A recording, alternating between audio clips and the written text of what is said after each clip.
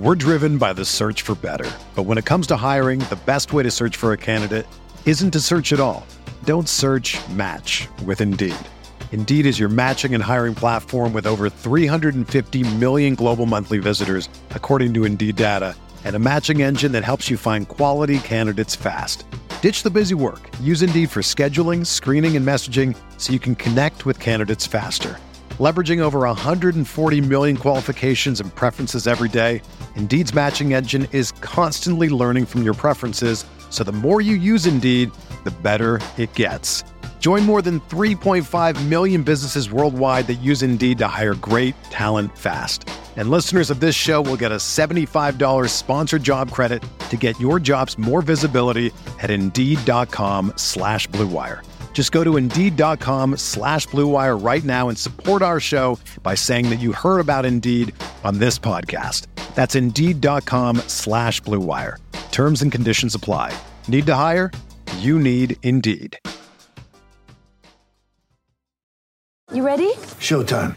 On May 3rd, summer starts with The Fall Guy. Let's do it later. Let's drink a spicy margarita. Make some bad decisions. Yes! Audiences are falling in love with the most entertaining film of the year. Fall Guy. Fall Guy. Fall Guy. That's what the poster said. See Ryan Gosling and Emily Blunt in the movie critics say exists to make you happy. Trying to make it out? Nope. Because I don't either. It's not what I'm into right now. What are you into? Talking. Yeah. The Fall Guy. Only in theaters May 3rd. Rated PG-13. Good morning, Grinders. Welcome to DFS pregame show here on Roto Grinders. I'm Jordan Cooper, a.k.a. Blenderhead, Blender HD, if you want to follow me there on Twitter. And we're in the midst of the NBA season. It's Wednesday. We got a 9-game slate today. We had a 7-game slate yesterday. If you didn't play a million Warriors, you probably didn't do well. Well, you should have played a million Warriors.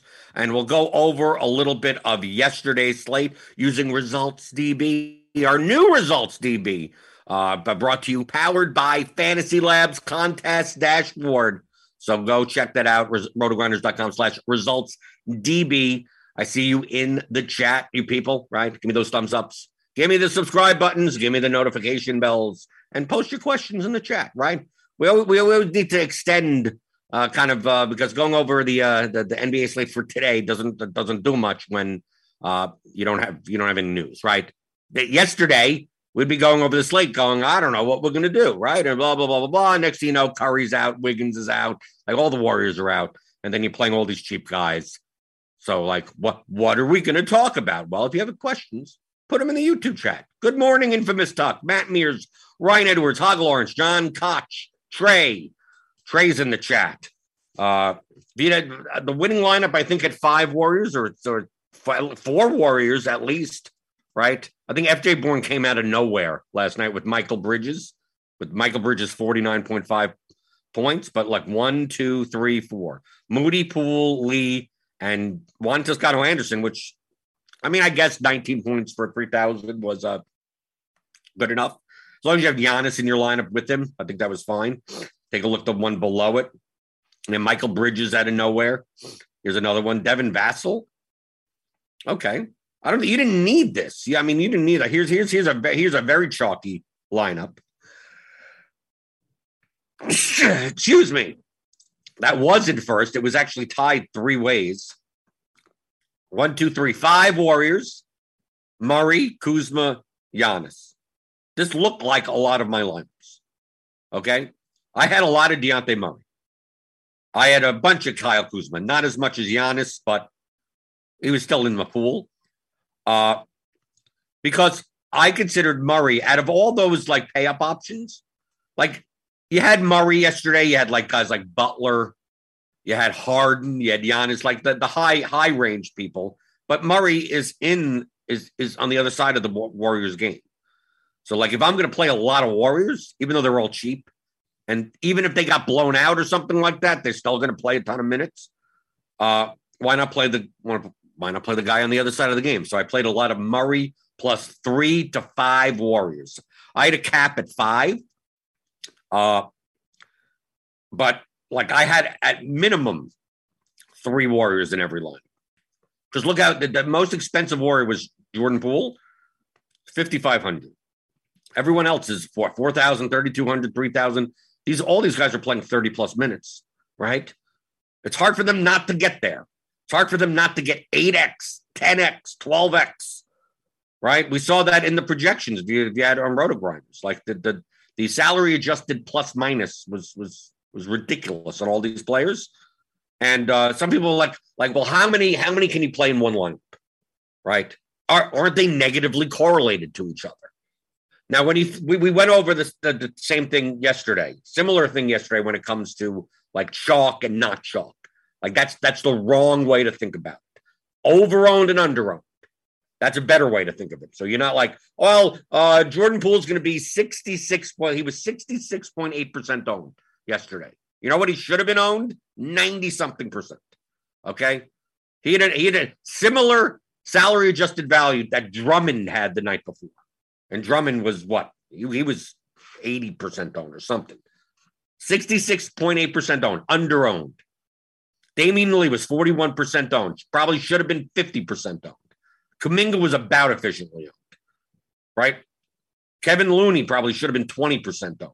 We also had, who else was part of this? We had JTA, right? But like Jordan Poole, it's like, oh, he's 5,500. Well, do I need to play him? It's like, dude, he was projected for like 40 points, median. Should have been like 85%, 90% owned. So he's under-owned. So that's why it's like it's not a matter of who's chalk and who's not chalk. So the same thing has to do with correlation. Players could be negatively correlated and still be together in the winning lineup based on their salary. So you have all these players. You have, okay, how do you play five? Can 5 players on the same team get there? Well, if they're all efficiently priced, probably not. Because what does get there mean? Get there means puts up a score that gives you a big flame emoji, right? 7x, 8x, 10x, something like that. So yeah, like let's say you had like Giannis. Let's take a look at 2 people on the same team. Let's go to exposures. 2 people on the same team, like even like Dinwiddie and Kuzma, for instance. Like at 7,400, like 51 points is a ceiling. That you have a GPP winning type of score with Kuzma, but you don't with Dinwiddie at 28.75, which is like what, 5x, right? Because of their prices. But if Dinwiddie was 3,000, 28 points is great, right? That's almost 10x. If Kuzma was 5,000, it would be 10x. So if you tell me that Spencer Dinwiddie was 3,000 and Kuzma was 5,000, I have no problem playing them together, even though they're negatively correlated. Because how many points do they need? What's their target score do they need? Butler and Adebayo or something like that. Like, if they're both 5,000, it's like, dude, they could put up 50 each, no problem, in the same game, regardless of their salary. So if they're both 5,000, that's 10x for both of them. Play them both together. You get 2 players at 10x at the same time in your lineup, that's fine. But if Butler was 13,000 and Adebayo was 17,000, the 50 points isn't good enough each for them. One of them has to put up 85. And it's very hard for one person to put up 85 and the other person to also put up 85. So the salary matters. So that's why with these Warriors, like their prices were, I mean, how hard is it for Damian Lee to get there at 3,200? What's get there? 25 points? He's playing 32 minutes. Jordan Poole's 5,500. His efficient price on this slate should have been almost 9,000. Right? If Jordan Poole was 9,000 and Damian Lee was 6,000, then can they both get there together in the same game? Because now Jordan Poole at 9,000 needs to put up 60, and Damian Lee at 6,000 needs to put up 40 to 45. Well, maybe that's a bit of a stretch. So in those cases, then you probably wouldn't play them together in a large field GPP. Smaller field stuff, you don't need to have like the nut type of scores. So it's not a matter of like who is negatively correlated to each other. All players on a basketball court are pretty much for a ceiling are negatively correlated to each other. Ones that take each other's minutes are more negatively correlated, right? Because they can only be on the court for X amount of minutes, right? Centers that come out for each other, point guards that come out for each other, assuming that maybe at some points they play together, right? So you can't just be loud. I can't play the backup point guard. Well, if the backup point guard also closes both halves with the starting point guard, then what do we care? But like you take a look at like today's slate, for instance, okay, as of right now, as of our early morning projections, which obviously don't mean anything because we got 8 hours for nutso stuff to happen between 18 teams today on the slate. So like we have Jetty Osman, right? If Garland's out, I believe Garland's out. Do we have a definitive? Yeah, I mean, he's not in the projections, right? So I believe he's out. So we go to Cleveland. Like Osman is 4,600. He has a salary adjusted plus minus of 8. Okay? His median score is 34. If you got 34 from a $4,600 player, you're doing pretty good, right? Okay? That's the median. So it's quite possible for someone else on his team to also have 40 plus points. Now, if Jetty Osman was 6,000, if he was 6,000, then it's going to be hard for him and Evan Mobley or Jared Allen or someone else to also get a 7 to 10x type of score in the same game. But since his price is so cheap in comparison, it's like, dude, he could get 35 points, fantasy points, while Mobley gets 50.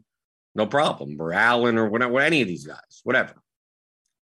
So for a slate like this, if this was the ending projection, I don't mind playing 2 guys from the same team. Or even 3. Possibly. Because of the pricing. Osman doesn't count anymore. We go to another team. Let's go to Washington. I mean, look at the salary adjusted value. Okay, now that it's not 12 points like it was for the Warriors.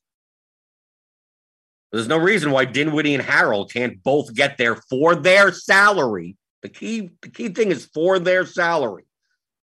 If Dinwiddie was 7,000 and Harrell was 5,500, that would be much harder because they need to put up more points for those salaries. If Dinwiddie puts up can they both put up 7x? That's 42 points for Dinwiddie and about 30 points for Harrell. Yeah, I mean, look at their medians. Their medians are close enough as it is. Their smash percentages are in the 40s. They can both do it together easily. And Kuzma could possibly hit a ceiling. Or he probably wouldn't play Gafford and Harrell together. Caldwell Pope or something. Washington is the type of team I could play 3 players from in a large field GPP. Probably ideal would be 2, but I could play 3 from. So if we go back to yesterday's scenario with the Warriors, if you sorted in our projections by salary adjusted plus minus, which is what RGV is, we had like Jordan Poole was like 14. Then we had like Damian Lee was 8. And JTA was 8. Like everyone else was 8. I think Moody was 4 or something. And they if you sorted by the entire slate, they were the 5 out of 6 of them were the 5 highest on the entire slate. So for their prices, can they all get there? Yeah, why not? Get there. GPP ceiling type of score. Yeah, at their prices. You bump them up $1,000, $2,000 in salary, then that wouldn't be the case. Then you'd only be playing maybe 2 of them in your lineup. Because then they'd start eating from each other's ceilings. Look, the winning lineup yesterday had Juan Toscano-Anderson that had 19.25 points. That's still getting there for 3,000. Damian Lee went for what? Does it look like 11x? Jordan Poole went for 9x. Moses Moody went for 11x. I mean, it represents 3,000. If Moses Moody was 6,000, 11x is what? 6,600? 66 points? He's not going to get 66 points.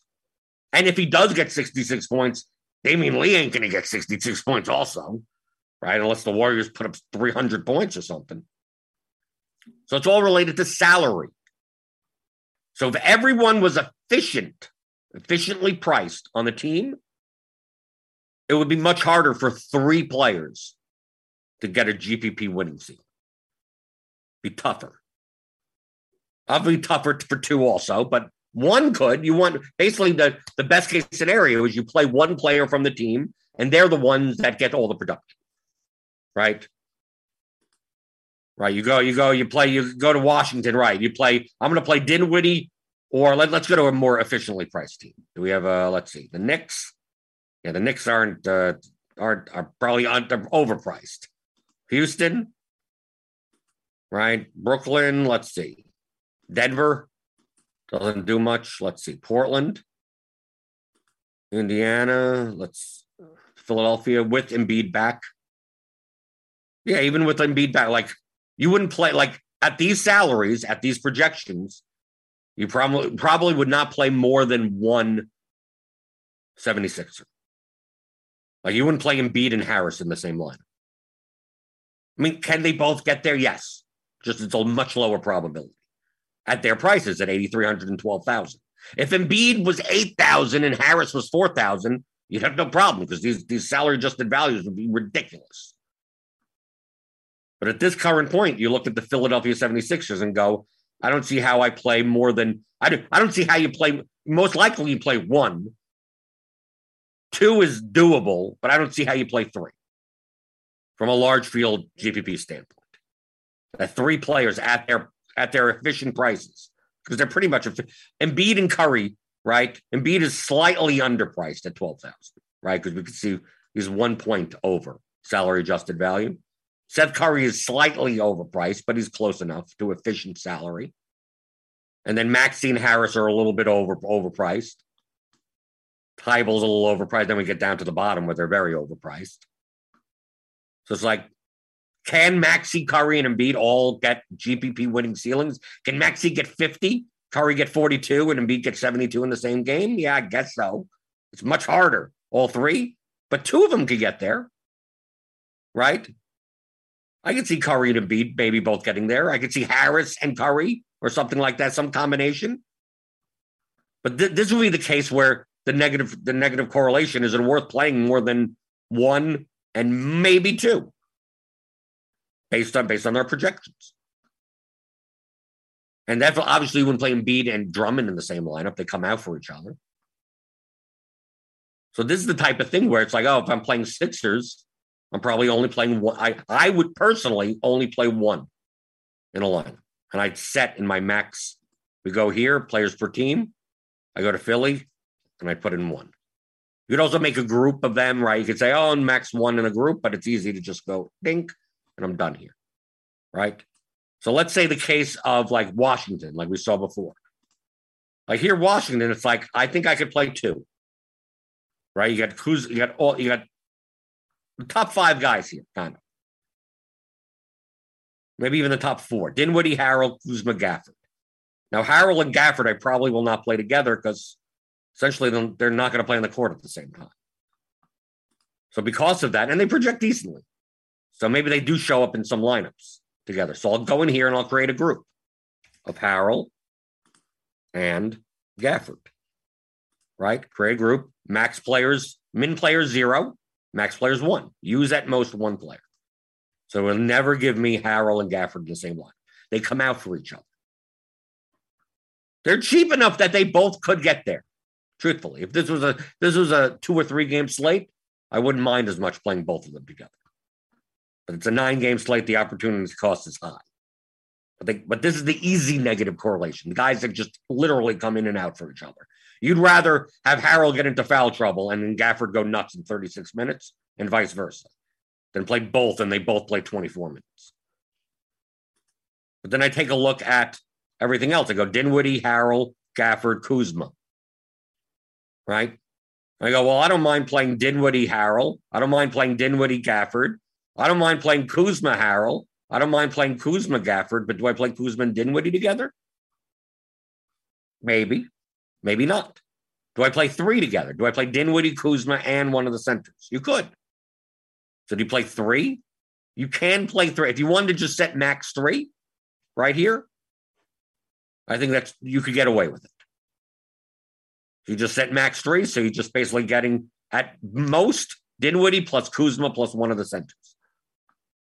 But let's say you say, I don't want to play Dinwiddie and Kuzma together, right? I don't want to play more than 2 Wizards, which I think is probably more ideal than 3. So you put in here 2, right? Caps it out there. And then you go back here and you see, okay, if you put in max 2, that means you could get Dinwiddie, Harold, Dinwiddie, Kuzma, Dinwiddie, Gafford. Harold, Kuzma, Harold, Kuzma, Harold, Dinwiddie, right? But you could still get Dinwiddie and Kuzma together in the same line. And you go, can they both get there? 5,800 Dinwiddie and a 7,500 Kuzma. They can, yes. But it's a little less probable. So you could choose, if you want, to now separate Dinwiddie and Kuzma. Go into the build rules, go into player groups, and go, I don't want Dinwiddie and Kuzma in the same line. Right? Now you can't have, now the max 3, you can't have 3 players. And there you go. Because at these salaries, I think 2 people could get there. Possibly 3. Like I said, if you didn't mind the 3, then play 3 guys. Add Caldwell Pope to the mix. But like on the Knicks or something, like look at the horribly projected players. All of these guys are overpriced. So would you play Randall and Barrett together? Not at these prices. I mean, they don't project all that. I mean, minus 3.5, minus 3.5. Fournier is minus 6. So would you play them both in the same lineup? No, they're overpriced as it is. Harder for them to hit a 7x plus type of ceiling. So for the Knicks, I'd go, the Knicks, even if I do get a Knick in my lineup, I don't want 2 of them. I mean, you'd be sacrificing a lot of projection. But let's say I'm going to sacrifice 15 points of projection and then end up with Randall and Barrett in the same lineup. Because that could end up happening. So you go into build rules and you say, I only want the max of 1 Knick. Right? But it's all based on the pricing and the projection. So we go to like Indiana. And we go, okay, I could play 2 people here. Right? Take a look at here. The top end. Jackson, LeVert, Duarte, Holiday. Right? These guys are all 30-minute players. And I go, okay, I could play 2 Pacers. Right? So you go back into build rules and you go, okay, I could use 2 Pacers. Maybe we don't mind the 3 Washington players. 3 Washington, 2 Pacers. Let's go back to the build. Get rid of this Kuzma, Dinwiddie. 1 right there. So I can go through. This is based on these current projections. Go to Orlando. Okay, I can play 2 here. 2 is doable. Max 2. You could be very stringent and say, no, I only want max 1. You could. But this is how you determine it. Go, okay, Orlando, I can play 2 guys from. Go, you set that for 2. Max 2. Philadelphia, we took care of. No, or did we? We could play 1. This looks like a 1. Could be a 2, but maybe we play 1 based on projections. Charlotte. Yeah, Charlotte doesn't project all that well. So Charlotte's going to be a 1. Boston doesn't really project all that well either. So Boston, Charlotte, I'd go into my build rules. I go 1-1. Give me max 1. I don't want Tatum and Brown at their prices. Can they both have 65 at the same time? They can. It happens. It happens every so often, but not so much. Not a high probability. We go to Memphis. Memphis projects poorly also. Same for the Knicks, right? So those are the teams that I would have max 1 of. If I have anyone from, right? They project poorly enough, then maybe I don't get anything. Right? Look at Houston, garbage.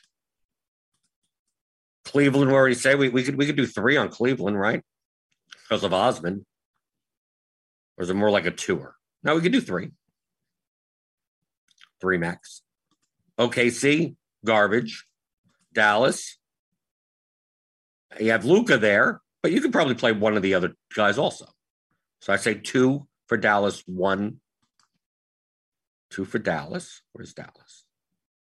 2 for Dallas. 1 for OKC.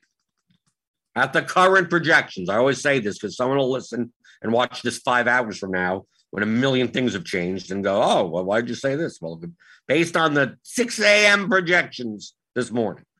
So Brooklyn, Sacramento. Brooklyn, we're probably not going to play Irving and Harden together. So this is probably a 1. The Sacramento, yeah, pretty much 1 there also.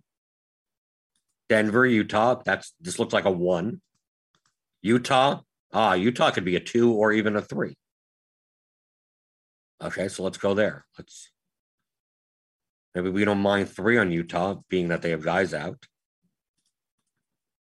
1 on Denver, 1 on Brooklyn, 1 on Sacramento. And we got the Portland Lakers game. Portland, Portland, I would say 2 is better than 3, but I mean, you could do 3 if you want.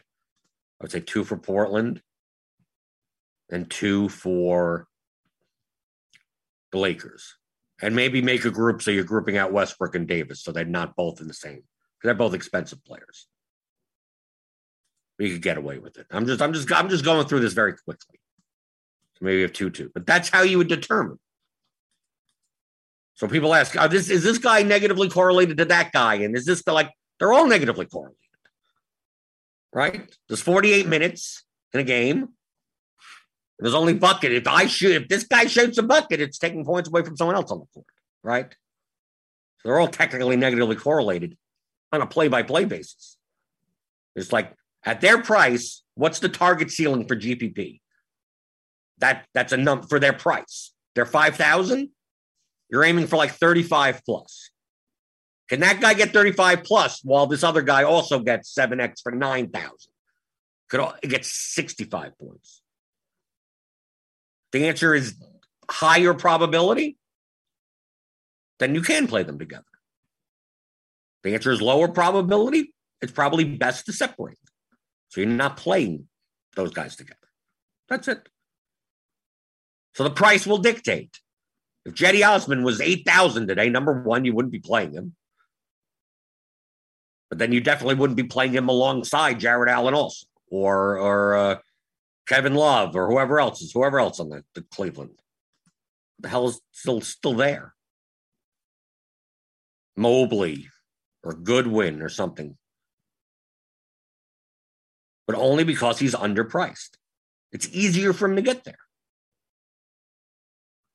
So I'm not concerned myself of who's negatively correlated to Cedi Osman. Unless it's someone that comes on the court and takes his other 13 minutes, which they'll overlap a bit. So Goodwin will overlap with Osman as it is. So that's what you should be thinking about when it comes to correlation. Because we had that yesterday with the Warriors. I saw tons of chat in our Discord about how many is too many. I said 5 is too many. 5, 6 is too many. You know, that's pretty much all of them. They said, yeah, that's how cheap they are.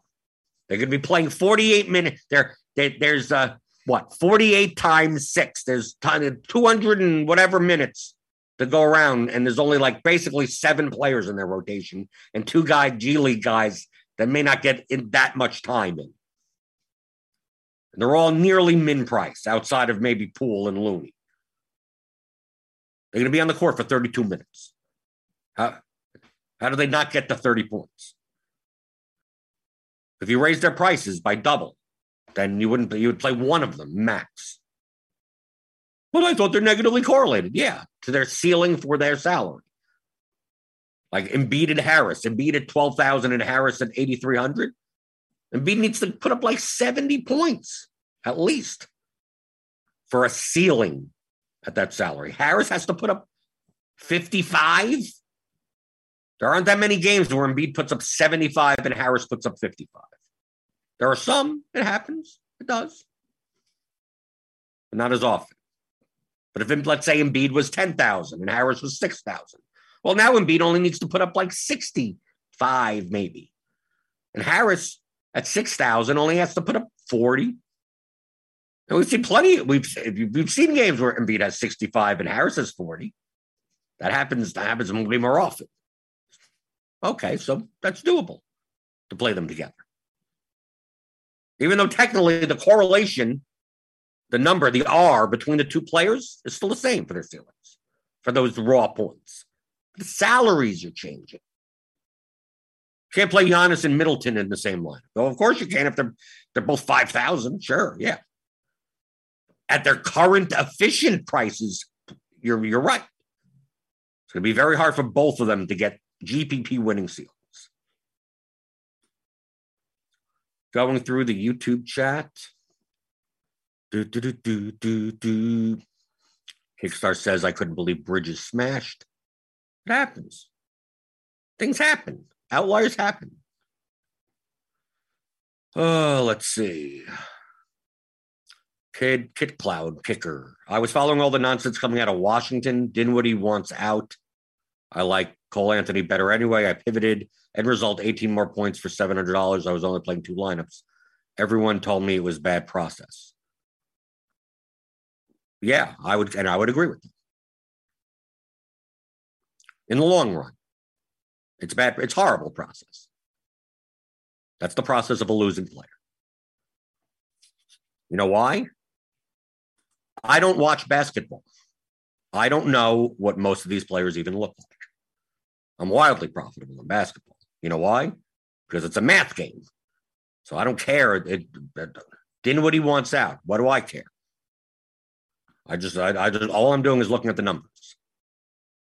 Now, Cole Anthony wasn't didn't project poorly yesterday. If you played a lineup with Cole Anthony instead of Spencer Dinwiddie and your total lineup projected and owned at the right range for the contest you're in, that's perfectly fine. Because remember, we're not playing players, we're playing lineups. So now you have 2 bad processes. That you thought about a player and you use something that was not quantifiable. So yes, so that's a horrible process. And if you continue to do so, you will continue to lose. In the long run. Let's see. Masher, if a lineup is half as owned as the optimal, how do you figure out number of points projection to give up for a given slate? I know every show is about this trade-off. Hearing you think out this example would help. It depends on how many lineups are in between the 2 lineups. So like, for instance, if I were to build, let's see, I gotta, let me reset all of this. I just reset all. Where's my reset all button? Okay, it's in the build settings. Reset all NBA settings. How many lineups are in between those lineups? Right? So if we're going to build, let's say 300 lineups with no constraints, nothing. Right? Salary doesn't even have just the 49K, whatever. Just nothing. We're just going to run 300 lineups. Right? I got everything here. Doesn't matter how many players per team, what the ownership is. We run it. Well, I still need to put in something. Let's see. Okay, put in some zeros to make it run. So basically what this is going to do is spit out the 300 optimal lineups. The top projected lineups from 1 to 300. What's the point difference between number 1 and number 300? What's the point difference between number 1 and number 6,000 and number 15,000 and number 50,000? Right? Because if you don't play Osman or you don't play Luka, if you don't play Osman or you don't play Dinwiddie, you don't play Harrell, you're going to start to be giving up a whole bunch of projected points. You're going to be giving up like maybe 15. If you don't play any of those 3, you're probably going to give up around 14 points. How much ownership are you gaining by doing that? Well, there's your start. How many lineups are in between them? You're trying to come up with a number, Masher, and the answer is there is no number. I've said this multiple times. The concept is the lower the projection, you should be getting lower ownership with it. Well, what's the exact sweet spot? Well, if I knew the answer, I'd have $17 trillion because I'd win every slate. So obviously there's no correct answer. Okay, run 300 lineups. Okay. Top fantasy point, 293.75. Lowest has a 286.85. Okay, so the top 300 lineups are separated by what? 7 points? Okay. Yeah, about 7 points. So, and if you were to drop less than 7 points, you're still going to be within the top 300 lineups possible. So if you're playing large field GPP, you're probably going to be sacrificing more than 7 points. You may be playing some of these lineups, some of these 300. But most likely, you're not going to be playing top 300 projected lineups. And if you see here that in the top 300 projected lineups, Cedi Osman's in 100% of them, in all 300. Dinwiddie's in 81%. Harrell's in 80%. Luka's in 95%. What's out of this 300 set, what is the lowest owned one in total? 201 at 287. So within the top 300 lineups, you're sacrificing about 6 points to gain. It's the highest, to gain about 35 percentage points in ownership. So you use that as a guide. In the next 300, what does that look like? And in the next 300, what does that look like? Like, I'm going to sacrifice 20 points in projection to get X amount of ownership. Well, some slates, that lineup is like the 1,200th best lineup. Best projected lineup in total. Some slates, it's the 12,000th best lineup. So on the slates where it's the 1,200th best lineup, that may be fine. That amount of projection for that ownership may be fine. So still, like, how much more can you're still playing a top 1,200 lineup. And on other slates, that lineup that you're giving up 20 points of projection is so far down that you'd be nuts to be giving up that much projection. And you could tell what slates they are. The more efficiently priced the slate is, the less projection you should be willing to sacrifice for ownership. Because here, the high-owned players are going to be the mispriced players, the underpriced players like Osman, Luka, Dinwiddie, Harrell, Carter, Monk, Clarkson. I mean, like all these guys, right? But we do, on a slate where there are inefficiently priced players, you're probably going to have to play some of them to keep your projection up, right? So like the best lineup right now, right? 293.75. Let's get rid of all these guys. Everything with the green. I'm just going to literally get rid of all the guys that are positively, that are inefficiently priced too cheap, right? Even Karis LeVert, who's only at 0.18, right? I got rid of all those guys. So here's a slate. We got rid of all those guys. What is the lineup from not playing any of them? Right? 293.75 with all those guys in turns into the optimal lineup is 257.58. Okay? But we take a look at this slate. Like, let's say this was the slate. A lot of guys, and we can even add some guys back in that are close to this line. Right? Just not the highest guys. Right? Let's add LeVert, Anthony. Let's add some of these. Anthony Davis. Right? So if this was the slate, we got rid of all those guys above them. And this was the slate. Look how many players are very close to one another. Right? When we ran this slate with all the players in the pool, the Osmans, the Lukas, the Dinwiddies, the guys that are inefficiently underpriced, we saw the top 300 was a difference of 7 points, right? Number 1 to number 300 was 7 points. Let's run it again. All right, I make sure I got everything. Yeah, everything's here. Let's run it again and just have a lot of guys that are just like, okay, these guys are mostly efficiently priced. I mean, like, just who's the best play on this slate? I don't know. They're all fairly close to each other. We don't get guys with RGBs of 3, 4, 5, 8, where it's like obviously they're underpriced by a certain extent.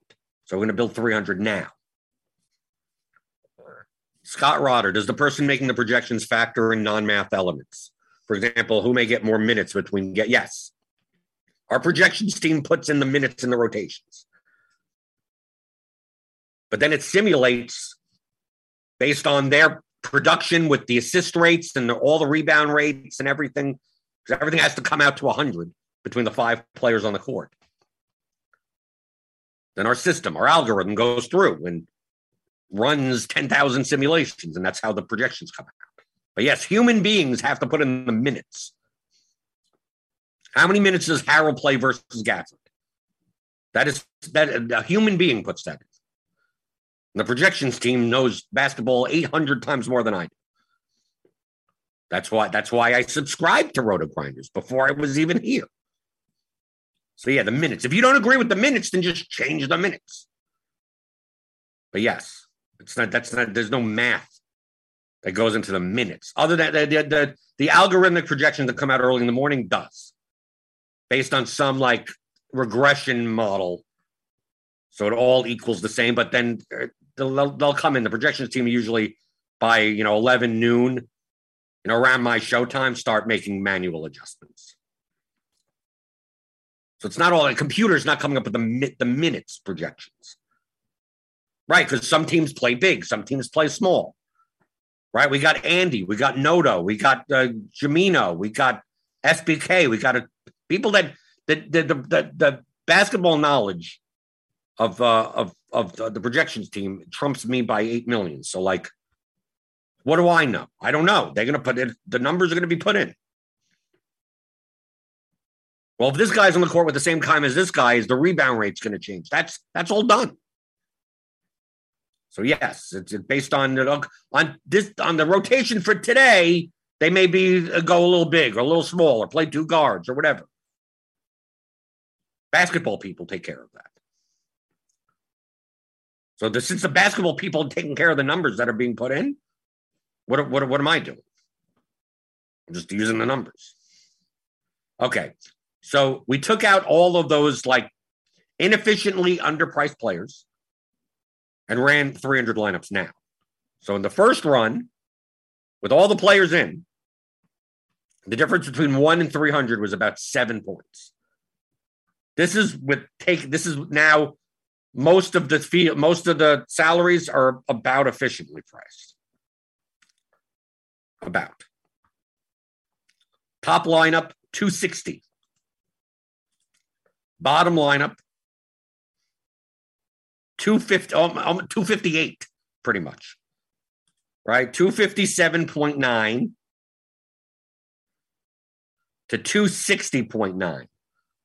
3-point difference between the first lineup and the 300th lineup.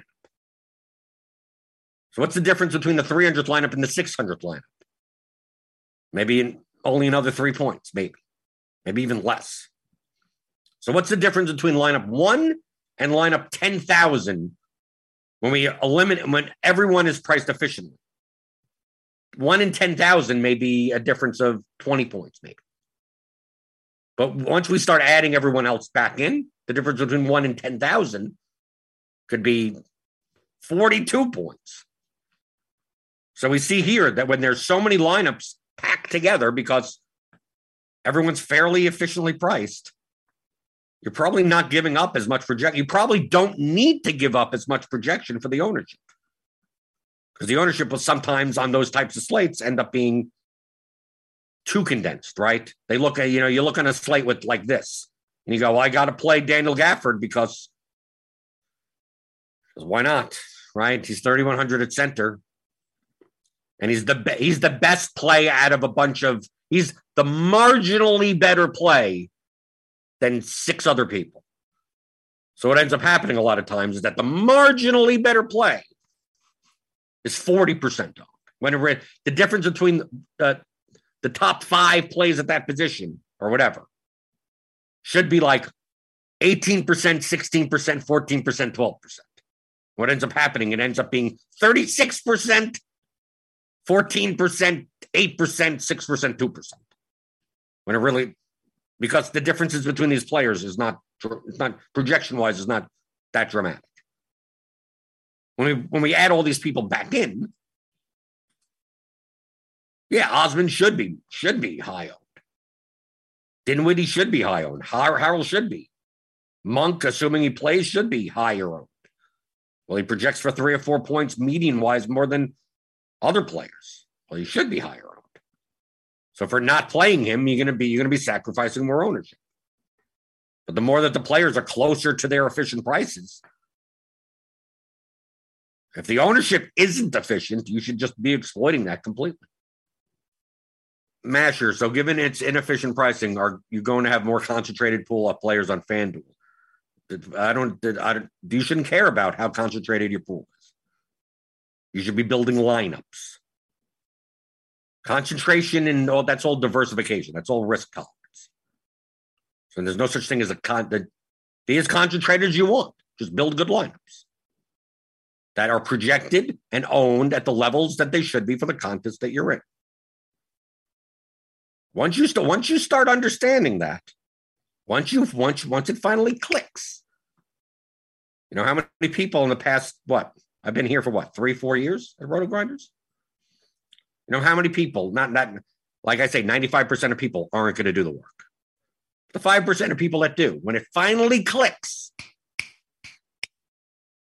they go to me and they go, oh my God, I understand why you call everyone stupid. Right? When it finally clicks, you go, oh my God, 95% of everything that I've ever done in the past was a waste of time. You go, it almost becomes too simple. You almost question how does not everyone, why isn't everyone doing this? How hard is it to play DFS? This is you could play in 10 minutes. Right? Some people think it's like, oh, you get to spend 8 hours a day going like, no, I could play any slate in 5 to 10 minutes. Basketball slate, I could show up at 10 minutes before lock and make probably better lineups than you can for the contest, whatever contest you're in. Most of the work is done for you by the projections team here at Roto Grinders. As long as you understand the game of playing DFS. And that's why, if you don't want to go through my hundreds upon hundreds of hours of shows like this, you get nice in one little structured package. The Theory of Daily Fantasy Sports, How to Think Like a Professional DFS Player. It's a 15-hour audio DFS masterclass. Completely revolutionize your process. Right? It has all these, right? There's math involved, but not heavy math. But mathematical concepts. Introduction, game objectives, player selection, expected value, leverage, correlation, construction, risk management, exploits, psychology, miscellaneous stuff. A lot of it is just basic statistics. You took a basic statistics and probability class. That's what pretty much DFS is. And once you learn that it's about lineups and not players, then you don't have to worry about players anymore. You really don't. The only time I worry about players is what I was going through before with the build rules. Can 2 people get there at the same time for their salary adjusted value? Right? Well, in the Knicks, they project poorly. Probably not. 1 player, max. If I get anyone from the Knicks. Cavs, I could do 2 or 3 because of Osmond. Washington, I could do 2 or 3 because of Dinwiddie and Harrell. But do I need to know Dinwiddie and Harrell? I don't even know. You need to know who they are. I don't. I need to know that Harrell and Gafford both come in and out of each other, right? I need to know that about basketball, right? And all that rotation stuff you could get you just by the game logs. Or we have court IQ, right? Like I could look if I wanted to. We have this on Roto Grinders. Right, I could go through and I could do any query I want and look at any game, right? Warriors Spurs from last night, right? And I could see who came in and out for each other, right? I could look here. I go, Murray was in, Primo came in, Walker came in, right? And even if I didn't know the players, didn't know nothing, never heard of these people, and go, okay, well, Vassell Vassell typically comes in for Derek White, but then he comes back in. Yeah, maybe the Spurs isn't a good example to look at. Denver, Minnesota. Right, it's like, okay, Bryn Forbes and Jeff Green don't play together. Right? J. Michael Green and Will Barton don't play together.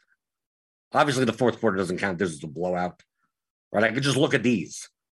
Jared Vanderbilt and Taurean Prince. Look, they come in and out for each other. So most likely I don't play them together. I don't need to know anything about basketball. I can just look at this. Edwards and Reed kind of don't play together. Noel and McDaniels don't. I mean, like, there you go. So that's all I would need to know. So make sure they're not together in the same lineup or something. If I wanted to do that. I mean, if you're playing this every day, you get a sense of what the rotations are anyway. But like, I don't watch basketball. I don't remember the last time I even watched an NBA. I even had NBA on at all. At all. I think for maybe a playoff game last year. I wasn't playing DFS. I was like, game 7 or so. It was something in the finals. It was something. It was whatever. I think I watched the last half or something. And that may have been the last. And then the time before that was, I don't know. Who knows? Every once in a while, if I have a major sweat or something like that, and it's a late game, I'll put the last half for the whatever game. So I could look or whatever. Like, other than that, I see no reason to watch. Everything, you get all the information here anyway. And we have a projections team that takes care of all the minutes and everything anyway. I mean, so it's just like, here are the numbers. Put the numbers together better than other people put the numbers together, and over the long run, make money. There you go. That's it. Masher, I work strictly in terms of lineups, but my volatility is insane. 10K weekly swings basically the norm. Yeah, that would be welcome to DFS. That's GPP play in DFS. Would like to diversify to get that down. Okay, so that the more you diversify, the more you're sacrificing expected value to reduce your variance, which is fine. But what level to do that at is up to you. If you study sharper players, there are some sharp players that have no problem having basically they make 150 lineups and they all look fairly the same, and they just rotate like one or two guys. So they pit like, it's not like they have a core group of like 10 players they play, and then a bunch of little ones, and then just like, if that hits, they got 150 outs for the nuts. But if something goes wrong, two of those guys bomb, all their lineups go to the bottom. So their swings will be way dramatic. You'll see a slate once a season where they win like everything. They're in first, second, fourth, but you also see you'll see 20 slates where they put in 150 entries and cash none of them. Literally none. They're all at the bottom. You can play. Those are still plus EV lineups. Those are still great lineups. But the portfolio of 150, the lineups individually are correlated with each other a lot. So if their lineups do well, a lot of them will bunch up towards wherever they are. Middle, top of the payout curve. Or you could decide to, out of the 10,000 lineups that you could make that are plus EV or whatever, that you can make more diverse, have more different combinations of players, different types of lineups that are higher, that are higher owned and project well. Some that are really low owned and project poorly. Those are the high variance lineups, and you could play a whole slew. 150 different types, 20, 50, whatever the amount that you play. You could do that. If we played this out over 1 million times, both types of lineup portfolios end up with the same amount of money at the end anyway. Just a matter of how much percentage of your bankroll are you playing, that can you survive those types of swings? Or even if you have the bankroll to survive those swings, do you want those swings? I personally don't. I play a bit more diversified. Not as a strategy, it's just risk tolerance. Also, I don't play 150 lineups, right? It keeps my sanity. I'll play 50 lineups tonight. But that concentrated player pool, when you talk like that, that's all diversification, and there's no correct answer to that. Should you play a concentrated player pool of players that project poorly? No. Should you play a diverse one poorly projected? No, neither of that either. You still need to build good lineups. And there are different types of plus EV lineups.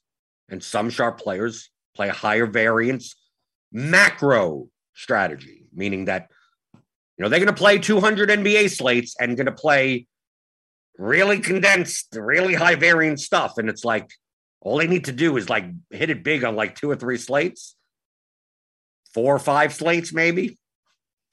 And they're saying they could lose all their money on the other 195 slates and be fine and be profitable. But you could go through 100, you go 100 slates right down and be down $750,000. Be down $1 million. I've seen in NBA. I know people personally, $1 million downswings. And at the end of the season, they're up $280,000, which is great. Okay, that sounds good to me. But that process of getting there, right? It's a lot of lose and woo, big win. Lose, big win. That's GPP play in general. But how much the downswings are compared to the upswings are all, how much diversification are you doing? Masher, who are among the pros plays with high concentration? I would look in results DB and you could figure it out yourself. Right? Just go into results DB and look for the players that are like, oh, they have like 90% of like 5 different guys, right? Or like they look at their concentration. Like, so-and-so was the chalk, and they have 98% of that guy. They have 78% of this guy. They have 58% of that guy. And it's like, wow, okay, they pretty much played like 150 lineups that have a very small amount, and then they have like 1%, 2% of a whole bunch of people. And then there are others where you look at their exposure, and it's like, wow, they have 68 players and no one higher exposed than 30%. So they're playing extreme diversity. Just fine. As long as their individual lineups are fine, doesn't matter. Tibor Kovacs, remember you playing high entry fee, small size, single entries and having lots of success. I don't know if you consider lots of success profitable. Do you still enter such contests? The $400 30? No, I don't enter 30-man contests. No, the $400 30. Is there such a thing? Typically, I'm still entering. I'm still doing the Showtime, the $100 Showtime. Like they have the Splash, the $200 3 max when they offer it. I'll play that. A lot of times now I'm playing the 20 max, the $4 20 max. I'll play 20, 25 entries into the $15 large field. Just my natural strengths are more geared towards large field contests. Small field is like less swings or whatever. But it's still, it always comes back to I look at the lineups in overall in the large field stuff, and there's just way more edge there than there is in the smaller field contests. Even though realizing that edge is the tough part. I find that the large field contests are essentially rake-free. But the amount of lineups that are in it that I find to not be competing for first place, which is what I'm competing for. That's always been, if you listen to the Theory of DFS podcast, that's always been the struggle of like, yeah, my edge is in the large field stuff with the weakest players. But it's a pursuit of trying to win 1 or 2 of them a year for all of your profit. Which if you're good, on average, you could do, which I have been doing, right? But it's a pain in the ass to go like 4 months and be just like lose. Little win, lose. Like it's the in-between parts where you're sitting there going, sucks to have to like wait for that big upswing. I'd rather it be a little bit more consistent, which is why the smaller field stuff, you'll be a little bit more consistent, but the strengths of the fields are much higher. So that's that balance of what do I want to do? But my strengths are geared towards beating weaker players and having leverage for large field contests and not small field stuff. So that's why I'll play single entry small field stuff for a little bit. And then eventually it's like, Like, why aren't I going after the play? Like, why aren't I going after the weakest players in the lobby? The recreational guys put in $15 lineups on the toilet. There's enough of them. You don't have to play 150 in the lineups. Okay, so maybe by the time 7 o'clock comes around, Cedi Osman won't even be chalk anymore. Maybe it won't even matter. 8 million things are going to happen between now and then, but they'll cover it for you on Grinders Live. That's coming up around 5 o'clock later today on the YouTube channel, as well as Crunch Time for premium members. So give me those thumbs ups, thumbs on your way out the door. Hit the subscribe button if you're new here. Hit the notification bell to know when all of our shows go live here. And I'll see you tomorrow reviewing this slate that we're going to play. That nothing I say right now is going to matter for 7 hours from now. And answering your DFS strategy questions, as always, on the DFS pregame show on RotoGrinders.com.